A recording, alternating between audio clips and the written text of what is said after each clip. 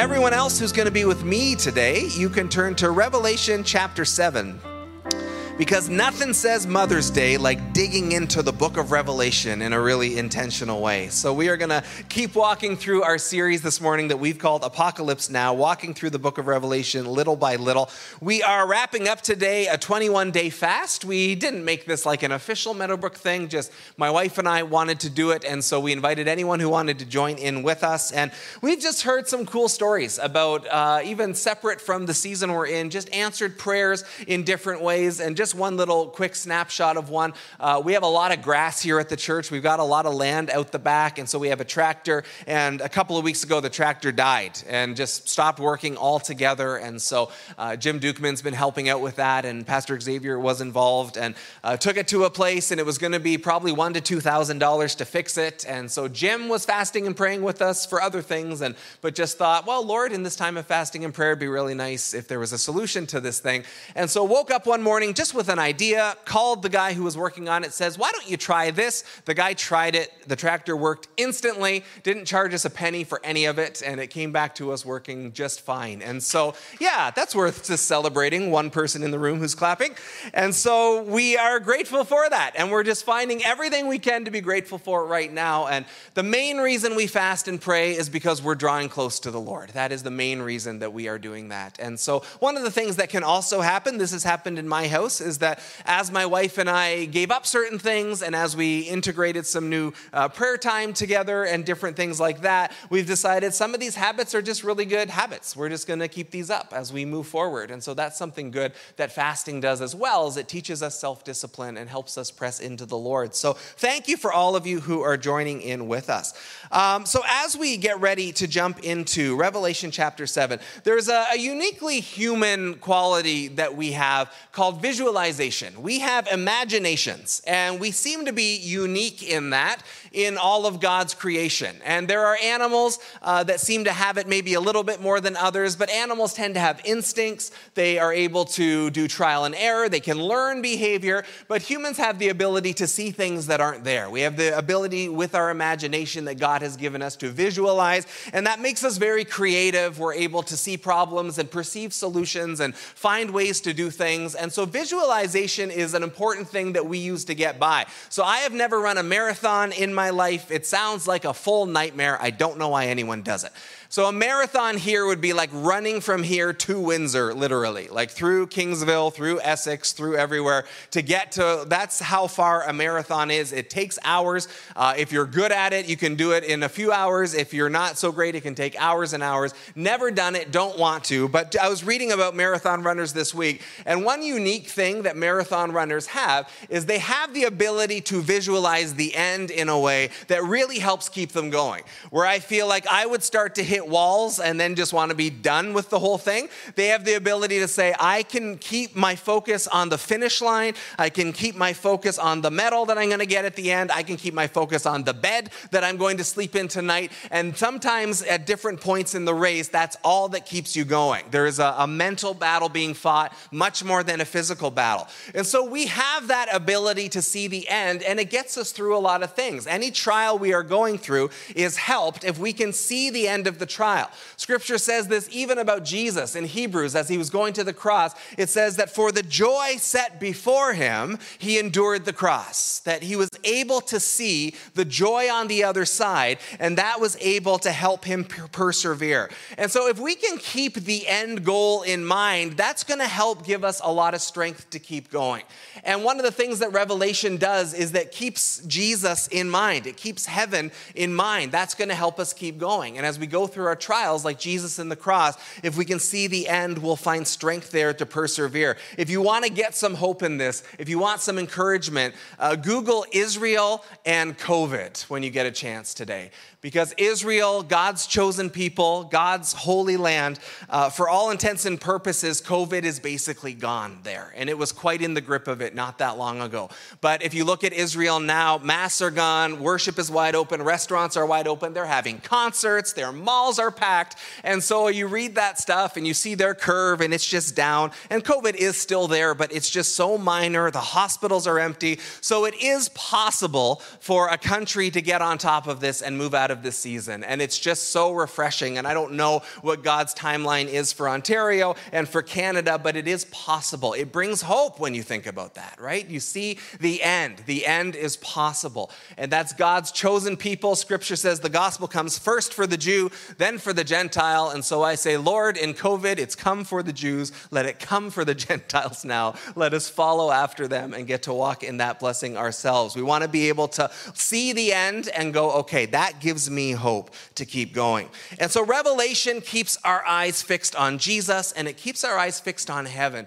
And we get this great, beautiful picture of heaven in today's verses that hopefully will help us do exactly that. Stay fixed on who God is and ultimately what the end goal is for all of us. And so last week we were in the 6 seals. If you remember that the Father on the throne had a document, a scroll. It had 7 seals on it. And in last week's verses, Jesus, the Lamb, who is the only one who is worthy, starts opening the scrolls. He gets through 6 of them. He doesn't do all 7. So the 6 seals have been opened, and we're going to carry on now with Revelation chapter 7. Let's take a look, starting in verse 1.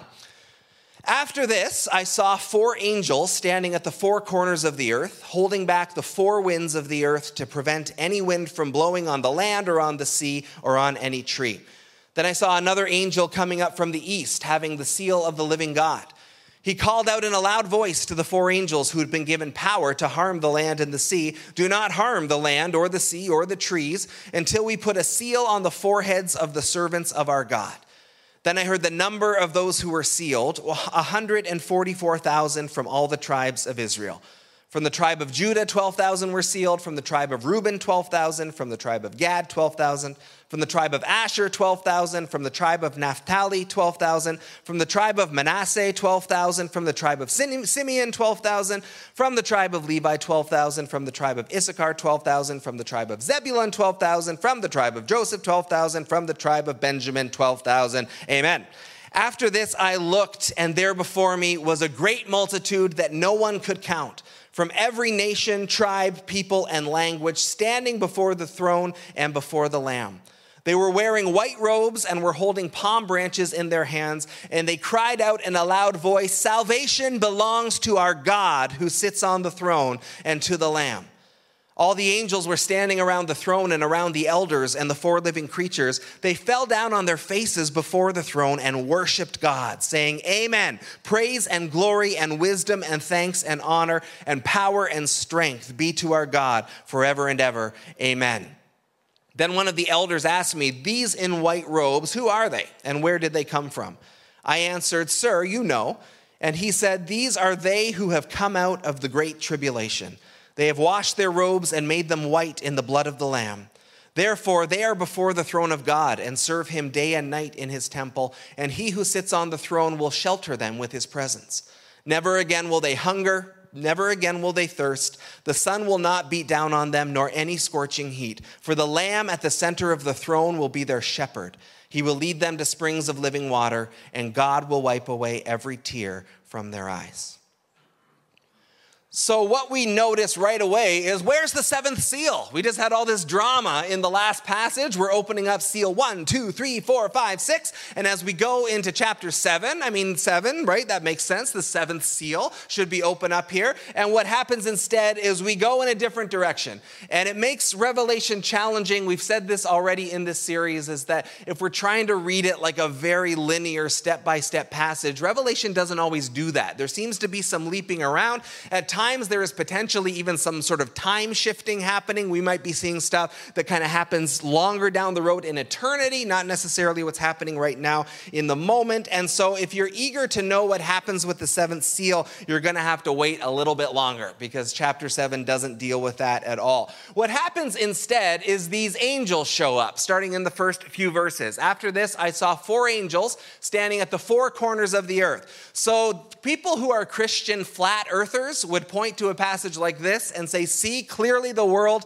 is not round. The Bible clearly says there are corners. Globes don't have corners, and therefore the Word of God makes clear that the earth is flat and not round. But I have said this many times. I think we're very, very, very inconsistent in the book of Revelation with the things that we decide are literal and the things that we decide are symbols. And what I think most people end up doing is that if it fits my narrative, I'll take it the way I want to take it, and it doesn't really matter what I'm doing with the rest of the book. And so the four corners of the earth is something that the Bible says. The Bible in other places also talks about the roundness of the earth. We know because people have been in space that it's round. We just know that. We've seen it. So we don't need to take this verse that literally in that way. But these angels are there. They're holding back the four winds of the earth to prevent any wind from blowing on the land or on the sea or on any tree. These are the winds of judgment. They are holding back the judgment of God for now. Then I saw another angel coming up from the east having the seal of the living God. He called out in a loud voice to the four angels who'd been given power to harm the land and the sea, do not harm the land or the sea or the trees until we put a seal on the foreheads of the servants of our God. And so these angels come. There is wind of judgment, apparently, that's going to come upon the trees and come upon the land, but they are there to hold it back. They are not ready to release it yet. And it just reminds us yet again that absolutely everything that is happening in Revelation, God is in control of it. There is nothing happening that he is not allowing to happen. And even though it might seem chaotic as a book at times, God is in control. He is orchestrating it all. He is putting limits in place at times. He is the one figuring it out. And so this angel comes and says, before the rest of the judgment can come, we have to do some sealing. We have to put a mark on the foreheads of the people of the servants of God. And so what is the seal that they're talking about, and who are these servants of God that they're talking about? There's a picture, as we have said often in this series, so much of Revelation ties back to the Old Testament. And so if we look at the Old Testament, we can start to see the connection points of what Revelation is really getting at. And so a seal on the forehead, it's something that Catholics will do. There's a picture of that there on Ash Wednesday. Pentecostals will put oil on the forehead when they're praying for somebody, and so we've kept some of that imagery at times. But in Ezekiel chapter 9, God's judgment is coming upon the land, and in Ezekiel chapter 9, God says, wait, before the judgment comes, go to my faithful servants and mark them on their forehead. Mark them on their forehead, and that mark will spare them from the judgment that is coming. So most likely anyone reading Revelation in the first century would probably say, okay, this sounds an awful lot like Ezekiel chapter 9, that there was a time already in history where God spoke of this, and it wasn't literal at that time. It was a symbol in Ezekiel, and is most likely meant to be a symbol in Revelation. But that God is setting apart his people. God is marking his people for protection. We've seen him do that with Israel already. When the plagues were raining down on Egypt, Israel was protected in that time. So this all sounds very familiar, and it sounds very similar. So before the rest of the judgments of Revelation can come, God's going to mark these people for protection. He's going to put a seal on them. And we're going to see a little later in Revelation that a great beast is going to rise up, and we'll take time to talk about who that beast might be. But we are all probably familiar, if you've been around church for a while, with the idea of the mark of the beast, right? That the beast will mark everyone on their forehead or on their hand. And so it seems to suggest that there is, in Ezekiel's time, this was true. In Israel's time, in Egypt, this was true. And in the book of Revelation, it's true. It seems to be that we are either marked for God or marked for the enemy.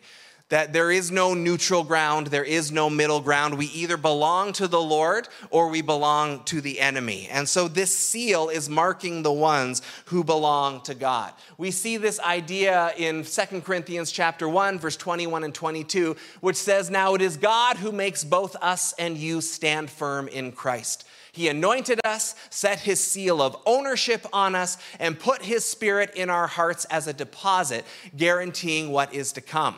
A little later, Ephesians will also talk about the idea of the Holy Spirit being the seal of God. It's the way that God stamps his people. The Holy Spirit says, this person belongs to me. This person is part of my family. And so that is probably what it is talking about. I don't know that an angel's literally going to come and we're going to have stuff show up on our heads at various points. I think it's more likely a symbol, and most likely, if you look at 2 Corinthians and Ephesians, to mean the Holy Spirit, that those who have the Holy Spirit are already sealed. They are marked as ones who belong to God. As with everything in Revelation, much of what I'm saying is up for debate. And so as the seal is getting ready to come, we want to know who this group is. So I won't read all of this again, verse 4 and 8, because I'm impressed I did it the first time. But verses 4 through 8 talks about the number of those who were sealed, 144,000 from all the tribes of Israel. And then 12 different groups of Israel are listed at 12,000 people each. And that together comes 144,000. So who are these people? Who are the 144,000? As always, tremendous debate. And it's not made crystal clear. But we've talked in Revelation how the Bible likes the number 7. We'll talk today a bit. The Bible also likes the number 12. The number 7 is typically a number that refers to perfection, completion. It's considered a divine number. When you see a 7 in the Bible, it usually means wholeness or perfection. When you see a 12 in the Bible, 12 is often a number that represents God's perfect rule. It's a number of God's perfect governance. And so there are 12 tribes of Israel. There are 12 apostles of the early church. And so 12 times 12 equals 144. And so when you read that last passage of all the 12 tribes and the 12,000 each tribe, you arrive at 144,000. 12 tribes times 12,000 each equals 144,000. So that's a little bit like when Jesus is talking about forgiveness and he's asked, how often do I have to forgive? And he says 70 times 7, and it doesn't literally mean that's a number you should be aiming for. It's just a way of saying you should just keep forgiving over and over and over and over again. I think this passage is probably similar. So in terms of who are the 144,000, there are some streams of the church who would take that very, very literally and say there will be exactly 144,000 people, not one on either side, but that's exactly the number of people, and they are being sealed. They are just a special group who are sealed for protection in the end times. There are others who would say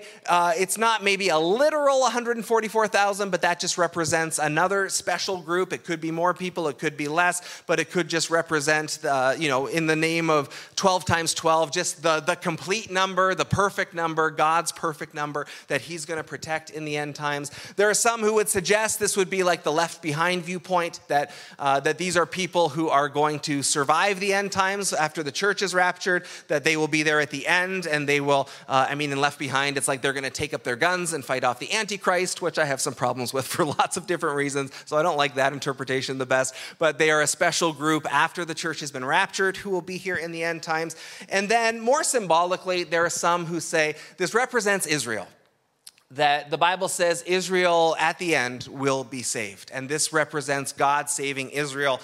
The context literally says this number is coming out of Israel, and these are the 12 tribes of Israel. So that is a very reasonable interpretation. It's not limited to a literal 144,000, but that just means the perfect number, the complete number. That is Israel coming to salvation. And then still others would say it's not just Israel, it's Israel and the church, and it is just everybody. God is sealing his people. And 144,000 represents the perfect number of his people, that as these judgments are coming upon the earth, that God's people will be protected. God's people will be sealed, and God's people will be blessed. And so the last two, I think, are the best ideas behind it. It either represents Israel or it represents Israel and the church. There's a couple of verses that make me feel that way. The first one relating to Israel is Romans 11, 25 to 26. I do not want you to be ignorant of this mystery, brothers and sisters, so that you may not be conceited. Israel has experienced a hardening in part until the full number of the Gentiles has come in, and in this way all Israel will be saved. That Romans 11 unpacks God's continuing heart for Israel, although they had rejected the gospel and although they had not received Jesus as their Savior, that a day will come when God will save his people, that Israel will come to know their Savior. And so it's possible that this 144,000 is that that is the moment when Israel comes to know their Savior. But on the other side, Ephesians 2:12-14, talking to us, Gentiles who aren't Jewish, it says, you were separate from Christ, excluded from citizenship in Israel, and foreigners to the covenant of the promise, without hope and without God in the world. That was those of us who were not part of Israel. But now in Christ Jesus, you who were once far away have been brought near by the blood of Christ. For he himself is our peace, who has made the two groups one, Jew and Gentile, and has destroyed the barrier, the dividing wall of hostility. So that in Jesus, there is no Jew and Gentile anymore. We are all united into one family under Christ. And so because of these verses, the Romans verse is, I think, a reasonable way to look at the 144,000 and say that probably represents Israel coming to protection and knowing. We know later in Revelation, armies are going to come against Israel, like the actual nation, and they're going to be protected. They are not going to be harmed by it. The other verse is a reasonable way to conclude that it might mean not just Israel, but all of us, because we have all become part of the family of God now in Jesus. So where we were not a part of Israel, we have now been welcomed to God's table because of Jesus. And so I think the most likely interpretation is probably that it either means Israel or Israel and the church. And I don't really care where you land on it because the Bible isn't crystal clear on what it is. If I had to really guess, I would guess it means Israel just because the context is about Israel. But that's something to take with a grain of salt. And by all means, go do some digging and some research on your own. So the sealing happens of this 144,000, and then the scene shifts. We're in a whole other place. So verse 9 and 10. After this, after the 144,000 have been sealed, after this I looked, and there before me was a great multitude that no one could count. So way more than 144,000. From every nation, tribe, people, and language standing before the throne and before the Lamb. They were wearing white robes and were holding palm branches in their hands, and they cried out in a loud voice, "Salvation belongs to our God who sits on the throne and to the Lamb." So this is a picture of what is either going on in heaven now or what will be going on in heaven in eternity. But either way, there's this incredible, beautiful picture. And we talked earlier about visualizing the end and how that helps us get through things in life. And so we get this incredible picture of what heaven is like. This is what is going on around the throne. There's this great multitude, and it's not all white people. It's not all black people. It's every nation, every tribe, every people, every language. And they are before the Lamb, and they are celebrating. There is a party going on, and they are worshiping him for what he has done. They are glorifying who he is. And so this is a picture of what heaven is like for us. And whatever literally it is like, we don't know. And whatever we know, there's a new heavens and a new earth coming, and we're going to be reigning. And it doesn't really give us a lot of tips on what that reigning looks like. But what we can say for sure about this picture of heaven that we get is that all peoples are gathered together. Every wall that divides us has fallen down, and there is celebration and there is worship going on around the throne. They are praising him. There are palm branches flinging in the air, and that might remind you of John chapter 12. When Jesus comes into the city of Jerusalem, heading off Holy Week as he is heading into his passion, and he comes in the triumphal entry. John chapter 12 tells us that the crowds that were there shouting Hosanna had palm branches, and they were waving them in the air. And this was a common thing at the time. This was a Roman practice that was very common, that when your king came back from war or your general came back from war and they were coming home to the city, the crowds would be there, and they would be dressed in white, and they would have these palm branches, and they're bright, they're colorful, they're festive, and it was a sign of victory.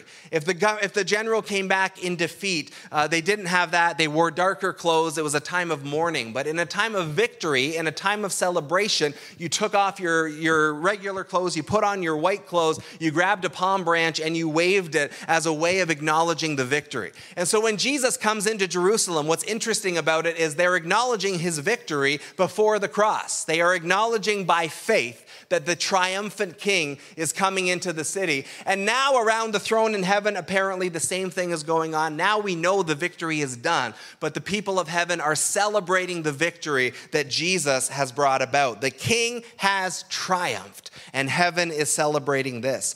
And so these people there that we see, we've seen angels so far, we've seen seraphim, we've seen elders. These great multitudes seem to be us. These seem to be human beings because they come from the tribes and the nations of the earth. And so these are people who either have passed away already, or again, this could be a bit of time hopping to the end of the story in Revelation, but we are seeing human beings who are grateful to God for what he has done. And this beautiful picture of the unity of every nation, every tribe, every race coming together. And we as humans on earth do not do this very well, even as churches. It's been said, there's a famous saying that floats around that says the most segregated hour in America is Sunday morning church, because churches tend to connect just by our own kind. We tend to connect by people who are of our own race, of our own language. We are not great at crossing these barriers, but every nation, tribe, and tongue and language are represented here because the gospel is for the whole world.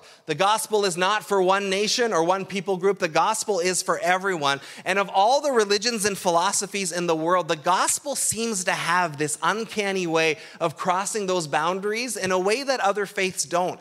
Like Islam is still very much primarily a Middle Eastern faith. And even when it spreads and there will be a mosque here in Canada or in the States or wherever, it's still a Middle Eastern expression. It's a Middle Eastern language. It's Middle Eastern music. But the gospel has this way of keeping the story the same and yet crossing the boundaries so that if you go to church in Africa, it'll look the same in some ways. There'll be music and there'll be preaching and things, but it'll be in their own language and in their own music. And that's what we would expect, honestly, from a God who created all of these different races and people and who created a gospel that was going to go and cross all of those boundaries. Is that our plan is not let's make everybody do church like the white people as Canadians, but it's that where is the gospel crossing these boundaries? Where is the gospel breaking down these walls? And whenever we see here on earth where racial issues are becoming a problem, we should be grieved by that as the people of God.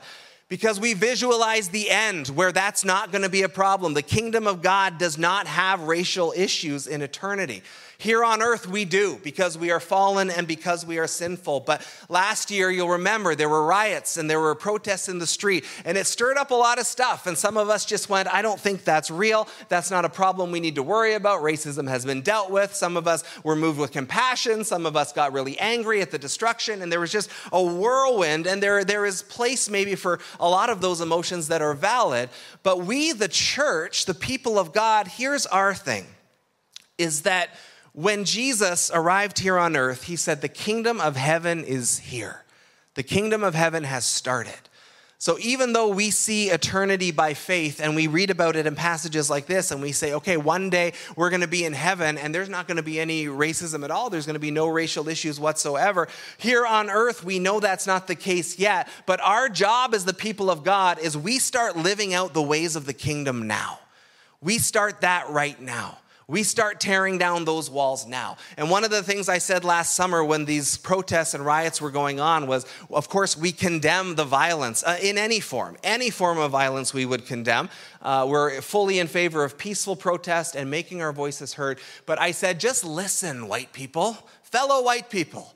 Just listen to what they're saying. Talk to people of color in your life. Listen to their stories. Hear what they have to say. Because as a white person, I'm not qualified to weigh in on a person of color's experience. I'm just not qualified. I have no idea what it's like to be a minority in a group of white people. And so because I don't know, I'm ignorant by definition. And ignorance should push me to a posture of humility. Because in humility, I can say, hey, I am ignorant of this, but that's going to make me curious. And I'm going to ask lots of questions, and I'm going to do lots of listening. I'm not going to pass judgment at this point. I'm not going to be dismissive. I'm not going to get defensive. I'm just going to take a posture of humility, which means asking questions and listening. And saying, I'm ignorant to this. Inform me. Let me hear your story. And the thing is, guys, when we get to heaven, I think white people are almost certainly going to be in the minority. Right here in Leamington and in Canada, we are maybe the majority, and that's what we've been most of our lives for those of us who are white. But when we get to heaven, I think there's going to be far more Asian and African and South American people who are there. And so our job now here on earth is to understand that we are people of the kingdom. And although we perceive this day in its perfection down the future, that a day will come when God will pull us all out of our sinfulness entirely and we'll leave this world with all of its baggage and everything behind, and around the throne we'll be united in Jesus as all languages, tongues, and nations. Our job as the people of God is to start living out the kingdom now. We live out the ways of the kingdom now. We're not just waiting for it to happen one day. And so that is something that is challenging for us for sure, but it is something for us to be praying into and actively working on. That, okay, so how can I, with my life, live out this here on earth right now? How can I work to tear down these walls? How can I be a good brother, a good sister, a good listener? And how can I allow that happen here on earth and not just one day? So the crowds are there. They are all dressed in the same uniform, which is a white robe. And again, this was a symbol of victory, so that when the king came home from war, they would all dress white and wave their palm fronds. But we also get this picture that these people have made their robes white with the blood of the Lamb. They have allowed themselves, so it's not just about victory, it's about purity, that these people are the ones who have received Jesus' gift of salvation. They've received the forgiveness of sins because of what he did for us, and so they are clean, they are white. And what's interesting is, in Isaiah chapter 6, Isaiah goes to heaven, and he sees this picture of heaven, and when he beholds the purity of God, his reaction is, I don't deserve to be here, I'm so unworthy. Like, he's so aware of his sin when he is face to face with the glory and the beauty and the holiness of God. When Peter here on earth realizes who Jesus is, Peter says, get away from me, Lord, I'm an unworthy man. He is so aware of his sinfulness and his shame compared to the purity and the holiness of God. When Jacob would have an encounter with God, he would say, wow, I can't believe I lived through that as a mortal man. I cannot believe I survived this view, this vision of the living God. And so when people have these encounters with the Lord, it's this overwhelming sense, like his holiness just shows our sinfulness so much. And yet no one around the throne in this passage is freaking out about their sin anymore. They are not covered in shame. They are not saying, I am unworthy. They're not boasting in anything, but they are recognizing, hey, we have these robes of pure white. We've been washed in the blood of the Lamb, and so we can boldly be before the throne of God. No one in heaven is saying, get away from me, Lord. No, they are there, and they are bold, and they are shouting, and they are worshiping, and they are falling on their face, and they are not freaking out about their sinfulness because they have been washed in the blood of the Lamb. We'll come back to that in just a moment. And so there's this boldness that we are called to when it comes to the Lord. If your sins have been forgiven, if Jesus is your Lord, you can boldly come before his throne. And they are singing this song, and this is one of my favorite verses in all of Scripture. Salvation belongs to our God. That's one of those, like, that's kind of the gospel in a nutshell. Salvation belongs to our God. We don't save ourselves. We don't save ourselves through our religion. We don't save ourselves through a system of trying to make God happy. We don't save ourselves by following the rules really, really, really well. No, salvation belongs to our God. He does the saving. He is the one who has the plan. He is the one who executes the plan. He is the one who does the saving. Salvation belongs to our God. And he was the one who saw us in our helplessness, in our sinfulness, in our unworthiness, and said, they can't save themselves. I'm going to have to come and do it for them. And so Jesus comes as our Savior, and Jesus comes and goes to the cross for us, and Jesus comes and lays down his life for us, and the punishment that brought us peace with God was placed upon him. And as his blood is shed, Scripture says that Jesus became sin for us. And just because God's solution for sin is we got to kill it, sin needs to die, Jesus became sin and let himself be nailed to that cross. God made him who knew no sin to become sin for us, that we might become the righteousness of God. God made Jesus our sinfulness and nailed it to the cross and killed it. In exchange for that, what do we get out of it? As if that wasn't enough, we get to become the righteousness of God. We are his purity now. We are righteous not because we ourselves are righteous, but because Jesus' righteousness is given to us. And so the crowd is there shouting, salvation belongs to our God. If you guys are ever writing a worship song, it should write a song about this, okay? At some point, salvation belongs to our God. He is the one who saves us. Moving on, verse 13. Then one of the elders asked me, these in white robes, who are they? And where did they come from? I answered, sir, you know. I love that because John obviously doesn't know the answer. And so it's like, why don't you tell me what you think it is, elder? And we'll see if our answers line up together. You know who they are. The elder said, these are they who have come out of the great tribulation. They've washed their robes and made them white in the blood of the Lamb. So the great tribulation, that phrase, you've heard that before probably if you've been around church for a while. It can refer to the end times, and some people interpret it that way for sure. Jesus in Matthew 24 lays out, here are the signs that I am about to return. Here are the things that you should watch for, and he talks about wars and rumors of wars and earthquakes and a lot of the same types of things that we see happening in Revelation. So Jesus does say, before I return, as we get closer to the end, the earth is going to get shaken, and he would liken it to a woman in labor. He would say, it is a painful time, sorry to Pastor Sarah, who's here and who's pregnant right now, but it is a painful time, but it's a painful time that's the last stretch before new life comes.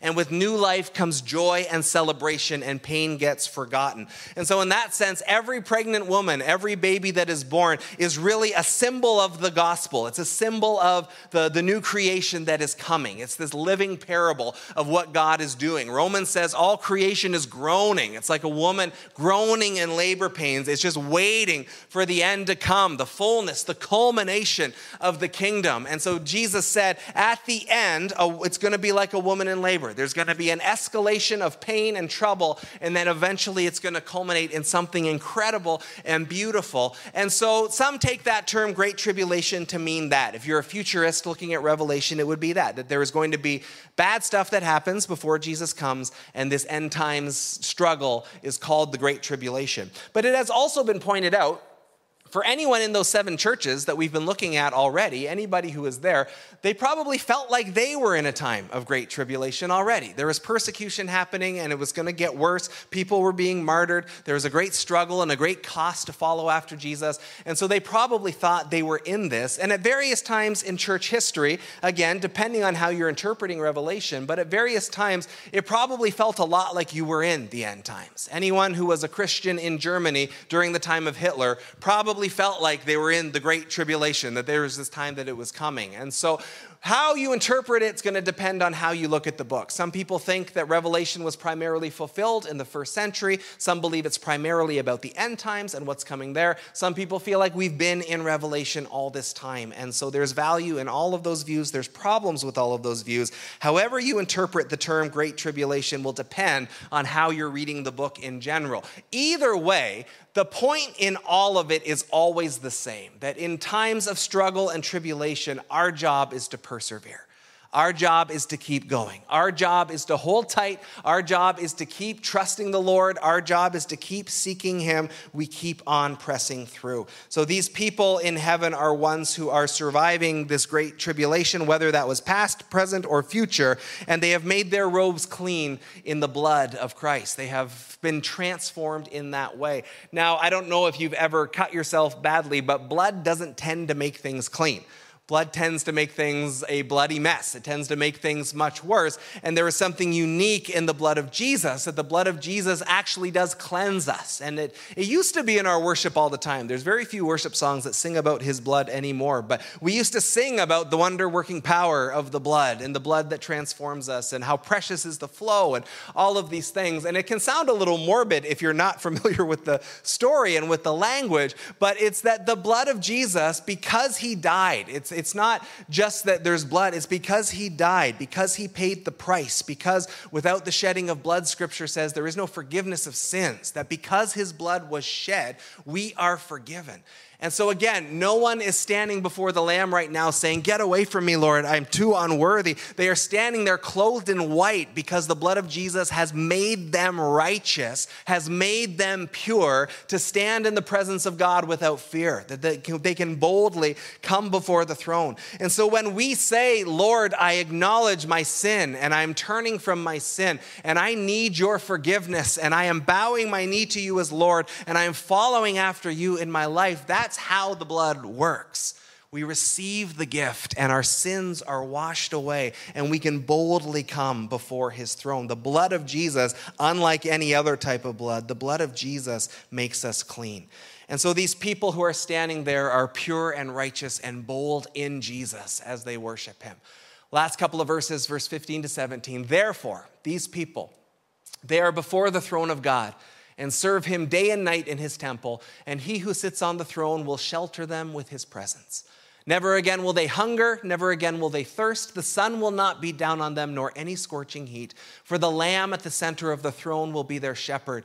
He will lead them to springs of living water, and God will wipe away every tear from their eyes. And I don't think I've ever done a funeral ever where we didn't read these verses, because the picture of heaven that it gives us is so beautiful, that this is a place where we are face to face with the Lord. We are safe in him. We are in his presence. We don't need to worry about the trials and the struggles of life, the hunger, the thirst, the heat, the pain, because Jesus is there. He will lead us to streams of living water, and God will wipe away every tear from their eyes. No more pain, no more death, no more struggle, no more sorrow. It is at the place where all of those things disappear.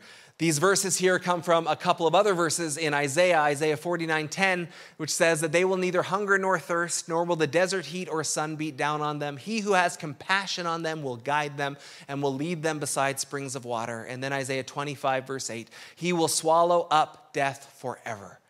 The sovereign Lord will wipe away the tears from all faces. He will remove his people's disgrace from all the earth. The Lord has spoken.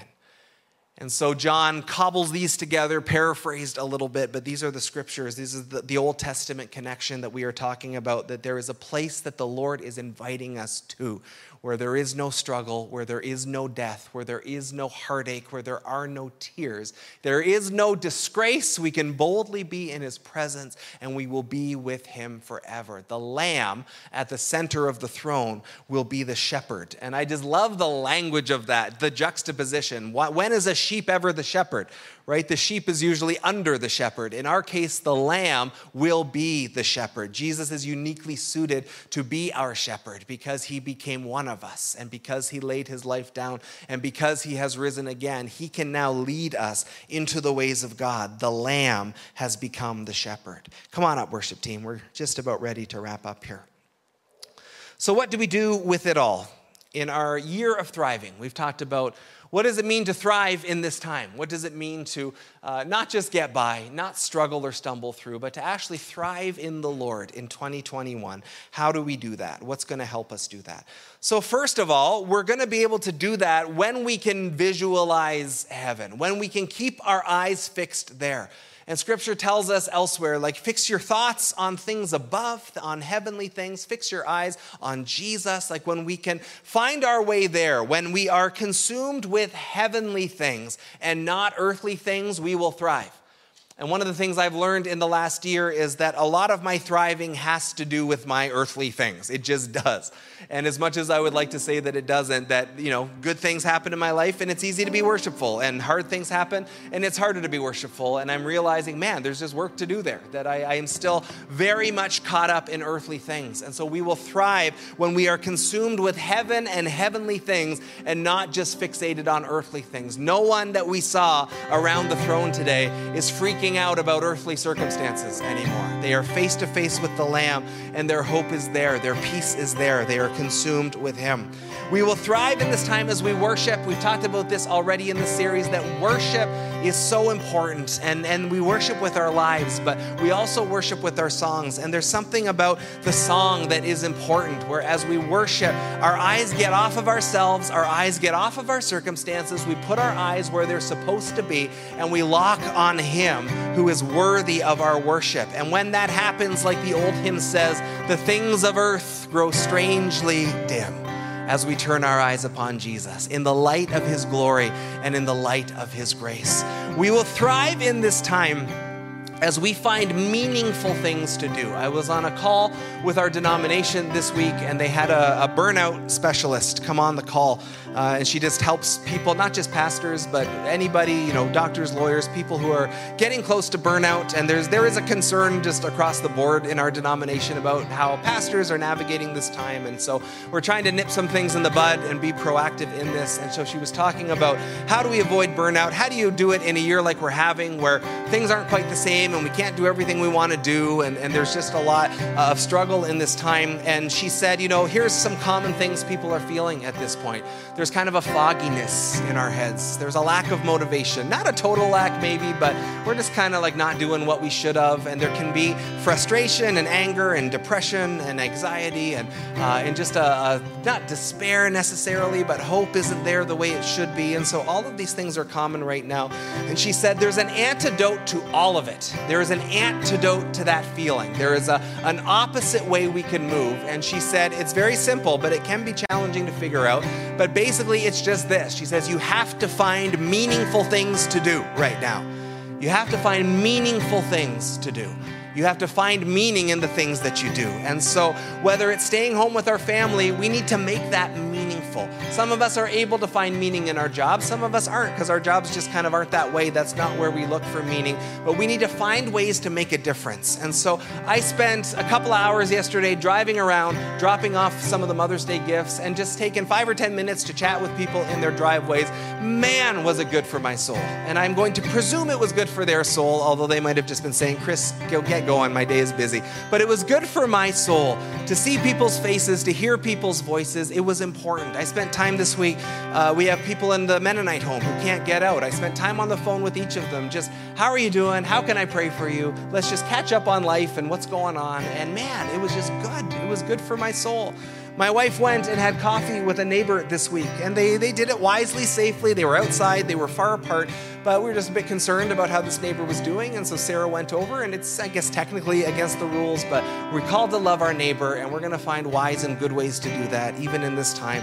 And so Sarah just went and had a refreshing time. Someone else, Marlene, stopped by our house last week, just visited with Sarah for an hour in the driveway, and Sarah said, man, it was good. It was just nice. There are ways that we can find meaning. There are ways that we can find purpose right now. And we're reminded in this time that church is not primarily a place that we go to. Church is primarily something that we are. We are the church. And we are the church all week long. And we can be the church on a phone call with one another, or with a visit with one another, or with a text, or with a message, or whatever else we want to find. We are the church. And there are lots of meaningful ways.